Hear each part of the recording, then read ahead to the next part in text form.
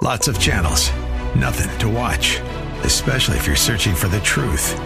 It's time to interrupt your regularly scheduled programs with something actually worth watching. Salem News Channel. Straightforward, unfiltered, with in-depth insight and analysis from the greatest collection of conservative minds like Hugh Hewitt, Mike Gallagher, Sebastian Gorka, and more. Find truth. Watch 24/7 on SNC.TV and on Local Now, Channel 525.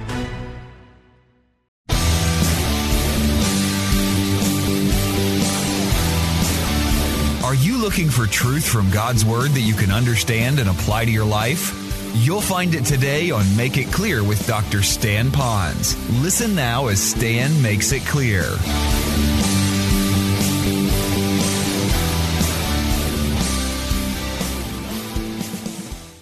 Was a responsibility to set up the tabernacle, tear down the tabernacle. They were the ones given to who gets the right to do the worship, who can come in, how far they can go, when they're to worship, what time of the year, what they were supposed to bring for worship. Everything that dealt with serving God in the Old Testament was given to the Jews and how to do that. And so they call it the service of God was given to the Jews. This is how you are to serve the Lord, and you're to do it this way. Even the Gentiles that came in, they could only go so far and no further. Number 6, the promises. Now, generally, this would be all the promises of God, but more specifically, I really believe this strongly, that the difference between the covenants earlier on in the passage and here the promises is that these promises, according to many other verses, I'm speaking fast because I'm running out of time, and you guys need to get this, but these promises more specifically deal with the promise of the coming Messiah that was given to the Jewish people. And we will define it this way, that Jesus, the Messiah, would be the prophet, priest, and King of Kings and the Lord of Lords. He would be the Redeemer for Israel, spiritually speaking. All that promise was given to them, and now to us by extension, because it was given to the Jews. So really what we got was a promise to them that now we have today, and how important that is. So I look to the Jews and I say again, you are a very chosen people group. Now, 7 would be fathers. Who are the fathers? I believe it would be the fathers of the nation of Israel, like Abraham, Isaac, Jacob, Moses, David. Others will branch that out to Samuel and a few others. But I think if I was to ask you this question, since it's Memorial Day weekend, I know it's not Independence Day, 4th of July, but if I was to ask you who would be referred to as the father or the fathers of the United States, who would they be? I bet if you wrote it down on a piece of paper, we might get 3 or 4 common names, maybe George Washington, maybe some of the signers of the Declaration, but who would you define as a father? Close enough, though, these would be the ones who in some measure framed our country. If I was to ask you who is the father of the Reformation, you might put down some people. John Calvin, Martin Luther, Zwingli, you might have your own names there. And some names might be different, but these people all contributed at the early time when the statement of faith alone in Christ was now being prevalent, defended, and died for, so we have it now today. That would be those fathers. So here the Jews would look at their fathers as those that were at the beginning of the Jewish nation in its development and what God spoke to them to bring truth to us today. So they have very special fathers. Fathers with great history, not perfect men, but men that had great influence. And the last, I think, is most important, as I refer to as the lineage of Christ. If you look at the verse, it's so rich. Follow along, if you will. This is important. Verse 5 says, whose are the fathers? And then it says, and from whom the fathers, meaning line, is the Christ, or the Messiah, according to the flesh.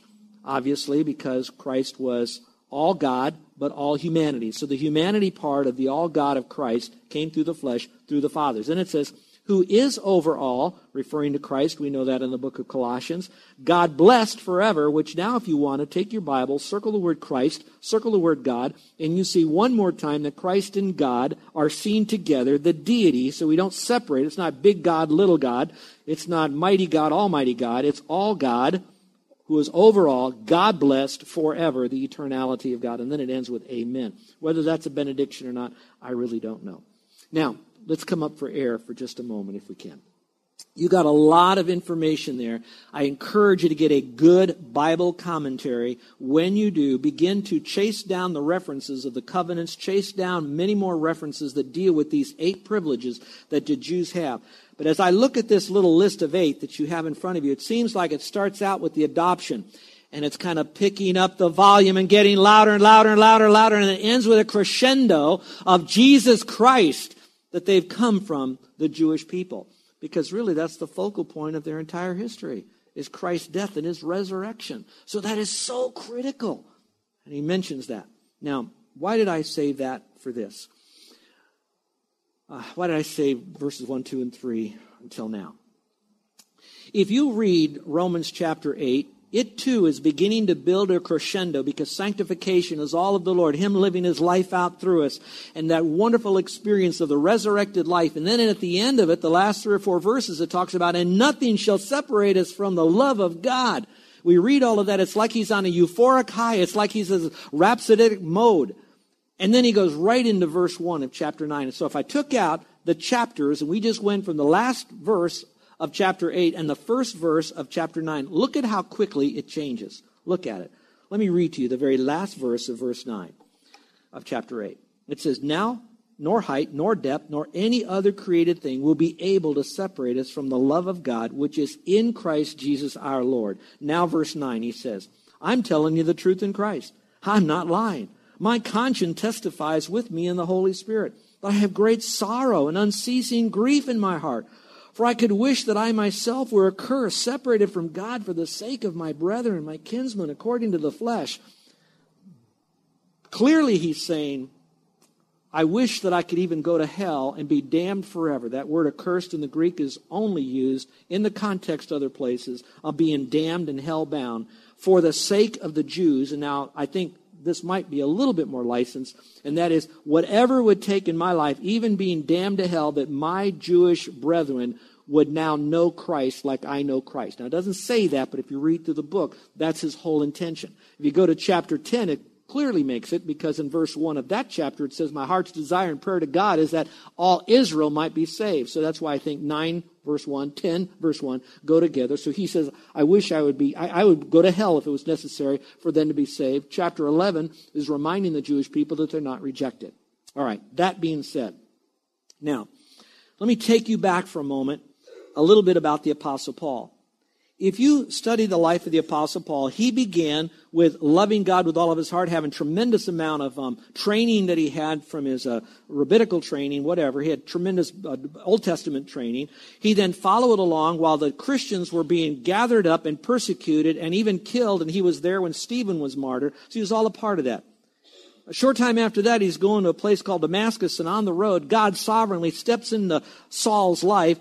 He comes to faith in Christ. His name is changed to Paul. And after a few years, he's really on fire for the Lord after he had some time in the desert, maybe some time alone with the Lord, really getting taught. Other scriptures imply that. So now he's on fire for the Lord.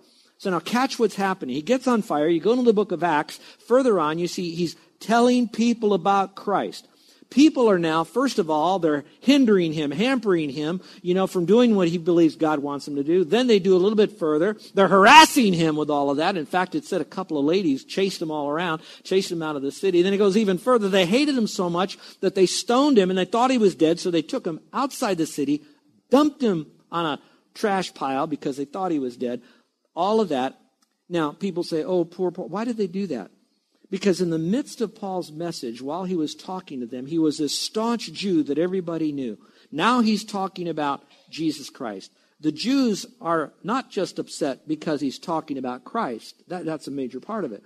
But also because they thought that what Paul was doing was denigrating his own heritage, which would be the Jews, speaking against the Jews. You guys have it all wrong. You need to trust Christ as your Savior is basically the message. So they took that personally. They said, so all of a sudden they began to concoct all these stories, read it in Acts. They actually made up stories about Paul. So they ended up in prison. Eventually he died, all against him because they misunderstood his message. Yes, the Jews were wrong, but yes, God still loved them, and that by faith alone in Christ, their Messiah, they could have eternal life. And there were tons of Jewish people coming to know Christ as Savior. Did you follow all of that? Say, uh-huh. Now let me tell you how it makes it practical today. I'm on the radio. You already know that. That's not pride. It's just that's what happens. If I go real public and I start really speaking about the fact that the Bible clearly says that same-sex marriage is wrong, that it's not biblical.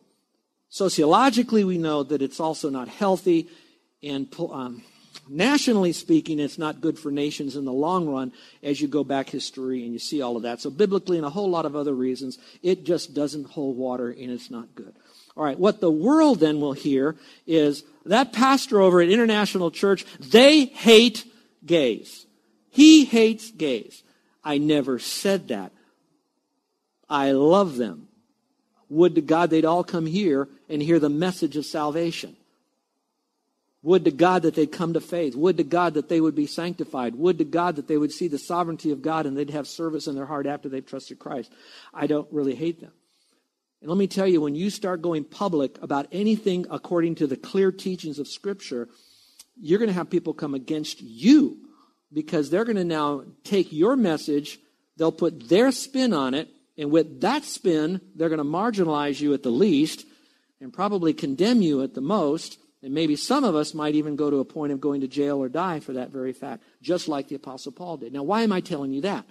Because that's really what was going on. If you follow Paul, he's trying to defend his apostleship, not saying, hey, I'm Mr. Apostle, you got to follow me. What he's really trying to say, what I'm telling you, Jewish people, is because God gave me this message, I've done special things, I met the Lord, I know what I'm talking about, and I really love you. I'm just trying to say your logic is wrong, your theology is wrong, your belief system is wrong, but you still have access to this God. And you should more. You should more. Because there's 8 privileges that you have that the Gentiles don't even have. If anybody should run to Christ, it should be you people. Now that's going to tell you why Satan is such a dirty bird out there and he's messing that whole thing up. So keep that in mind. Now let me go back to this passage and see the pathos in all of this. So what he's really trying to do is speak to those people that might be in the audience, and perhaps through inspiration, this is now giving us some lessons of what happens when people come against us. So he says, I'm telling you the truth in Christ. Wow, how important that is. Then he says, and I'm not lying. He used that phrase 3 or 4 times in Scripture, either when he was defending who he was in Christ or when he was given a significant truth. Then he says, my conscience testifies with me in the Spirit. And what's important is the phrase, with me in the Spirit, because our conscience is not our guide. Our conscience is not a reliable source for decisions that we make. A conscience is only as good as it's influenced by the Holy Spirit and the Word of God. But he is saying, my conscience testifies, but I do have backup. And the backup is the Holy Spirit. A little more backup is, I'm telling you the truth in Christ. So I have 2 witnesses, Christ and the Holy Spirit. So now you can circle Christ and Holy Spirit. And what again do you have? You have again the deity of Christ and the deity of the Spirit. That I have great sorrow and unceasing grief in my heart. So he's just pouring out this pain that he has. And now he goes a little bit further. For I could wish that myself were accursed, separated from Christ. I think that's reminiscent of their own Jewish leader called Moses, who basically said the same thing. They're in so much sin, just put it on me. Wish I could myself be accursed, separated from Christ for all eternity. And by the way, notice accursed, not cursed and go to hell and suffer the flames. The worst part of being separated or in hell is going to be being separated from Christ. Then he says, I want this for the sake of my brethren. So it's not that I don't love them. I will do whatever I can to reach them. So look up here for just a moment. Those people that feel especially called to go majorly public to reach people in our society that believe so diametrically opposed to the Word of God, whether it's the sanctity of marriage or the sanctity of life, those 2 biggies right now. If you're going public and you're trying to reach those people, you can only imagine the pushback that they're going to get. And then for those people that are pushing back against those who are representing the sanctity of marriage and the sanctity of life, these are people coming to them and saying, wait a second, I love you. I'm willing to do whatever I can to reach you. I'm willing to be even accursed from Christ for all eternity for you. I suffer anguish for you. Now, this is Ponzism, so be careful.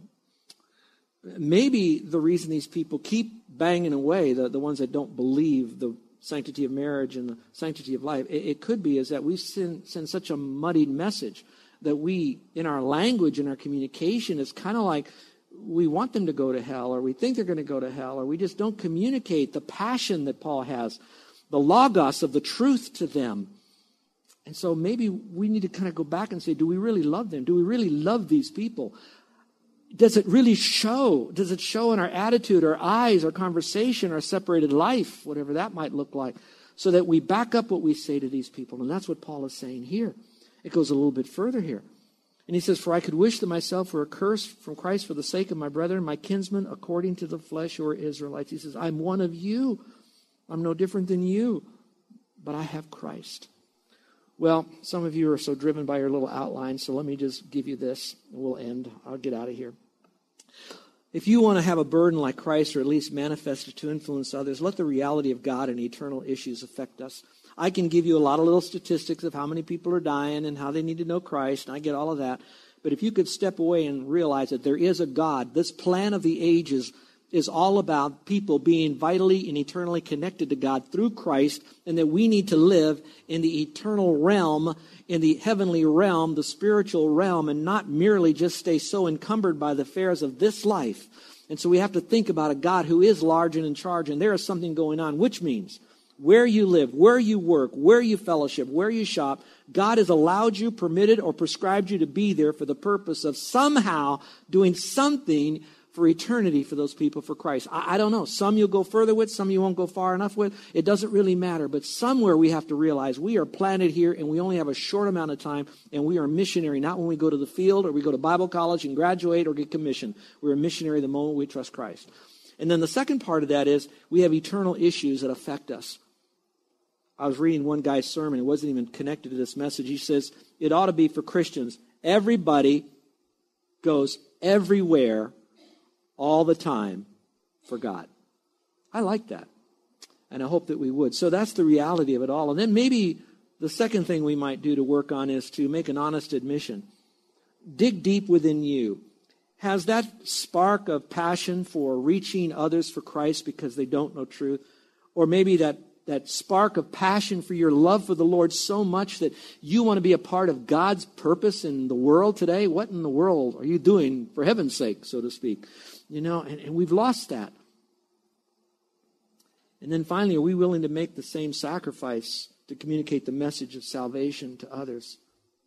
And by the way, Paul, that was a hyperbole. He really could never be accursed. Once you trust Christ, he can't make himself go to hell for other people. That's nowhere possible. It's kind of like he's saying have you ever said when you were a kid, cross my heart, hopes to die? Do you really hope to die to keep that promise? I know I don't. Cross my heart, hope to die. But that's what he's basically saying. Cross my heart, hope to die. I want you to know Christ as Savior. John Knox, who lived in the late in the 1500s, great reformer, said this: give me Scotland and I die. Henry Martyn, who came from England, he went to, of all places, Iran and India. Great missionary, late 1700s. He said, oh, that I were a flame of fire in the hand of God. And basically, he gave his life as a missionary. One of my favorite is one of our own American missionaries who was a missionary to the Native American Indians in the late 1700s and early 1800s. He only lived to be 26 years of age. His name was David Brainerd. I've been to his grave. I've been to Moody's grave, been to Whitfield's grave. I've been to Jonathan Edwards' grave.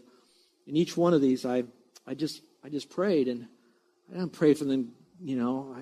Lord, just somehow. And David Brainerd, he died of a sickness that it was so much that he had that if there was a girlfriend that he had, she even got it and died a year or two later from the very same thing. And Jonathan Edwards, in whose home Brainerd died, he then took the autobiography, the journal that Brainerd wrote over the few years that he was out in the wilderness of Massachusetts and Delaware trying to reach the Native Americans. And you could imagine how dangerous and how primitive it was then. And he said, people need to have this. So he set aside the book he was writing, Edwards, and he took this and he put it all together and he printed this out back in the, again, early 1800s. That book, which would be the Journal of David Brainerd with the introduction by Jonathan Edwards, is reprinted every single year. It is still in print today, and you can get a copy. It is from that book that William Carey, who's known as the father of missions, got his inspiration. It's that book that sent many people in the mission field. And here's what David Brainerd said. He said in his journal, I cared not how or where I lived or what hardships I went through, so that I could but gain souls for Christ. Well, my dear friends, I don't know where we are, but I sure don't want to be a part of a ministry, and you don't either, that wants to sit, soak, and sour and forget about our calling to reach those that are around us with whatever God's given to us. Don't try to be someone you're not. Don't try to do it in a way that you're not comfortable with. But reach out with your life and your lips to communicate that precious message of salvation. Let's pray, shall we? Well, we've just begun in Romans, and next week we're going to cover some truths to show you some of the basic understanding of God toward the Jews is the same for us, but you're going to find it very helpful. And I would like to encourage you to invite your unsaved people here next week, because there'll be 4 foundational principles about God that face the Jewish people for them to come to faith in Christ and God's relationship to them that he offers to us to be a part of his forever family. You don't want to miss it next week. It's a great teaching, and it'll especially be clear for those that don't know Christ. But maybe you're here today listening to my voice and you haven't accepted Christ as your Savior. And so I, in a sense, would almost say, I wish I could be a curse from God so that you could come to know Christ. But I can't. But I know someone who did die and for a moment was separated from God, and that was Jesus Christ on the cross, when at that very moment when all the sin of all men was placed upon him and he died, that it got instantly black, instantly dark, when he made the complete payment for every sin you've ever committed and every will commit. And he did that, and God then smiled in a sense, because Jesus resurrected from the dead, and God the Father was satisfied with God the Son's payment for sin, and all of that's wrapped up in the deity, and I can't explain all of that, but it was all done, finished, complete, never have to be done again. And it's wrapped up in a bow, handed to you, and all you have to do is receive it. And by any good works we do is like saying that our works are greater than the work of Christ. Phooey, that doesn't work. Jesus says that it's by believing in him. Scripture says it's not by works of righteousness. So all we do with that gift is to receive it. And Jesus is offering it to you this morning. I don't know what the future holds. Those people who are dying in car wrecks today, they didn't know they were going to die. They'd never gotten in that car. But it's possible that our end of life could be this afternoon. So right now, while you're living, you got to do your believing. So would you place your faith right now in Jesus Christ? You can't make a mistake. If you're coming to him totally and trusting him with nothing else attached to it, believing that Jesus is God and Jesus died and he rose again for you, then just simply say, Lord, thank you for doing that. I'm depending upon what you've done on the cross. I'm taking you at your word. I'm trusting you. You said if I believe in you, I trust in you as my Savior, and that I don't do anything else to mess it up by bringing my own good works to it, then you'll give me eternal life. And Jesus said that. So you can't make a mistake. He knows your heart. Now, I'm not going to have you come forward. I'm not going to have you do anything that'll embarrass you. But I would offer the opportunity that you might want to take that little card that was in our worship folder that you came in and received, and just let me know if you trusted Christ, or shake my hand afterwards. If you've got questions about any of this, just look me up. I'll be glad to talk with you privately, however. If you're a lady and you want to speak to a lady, my wife and maybe others will be glad to speak with you. But oh, my friend, please trust Christ. All the privileges given to the Jews, and they basically walked away from it for the most part. A few trickled in. Would you trust Christ as your Savior? Look at the thought questions. Are there privileged people in your family that need to know Christ? Who do you need to go to? Who's left without you knowing if they've heard a clear presentation of the gospel? When will you do it? How will you do it?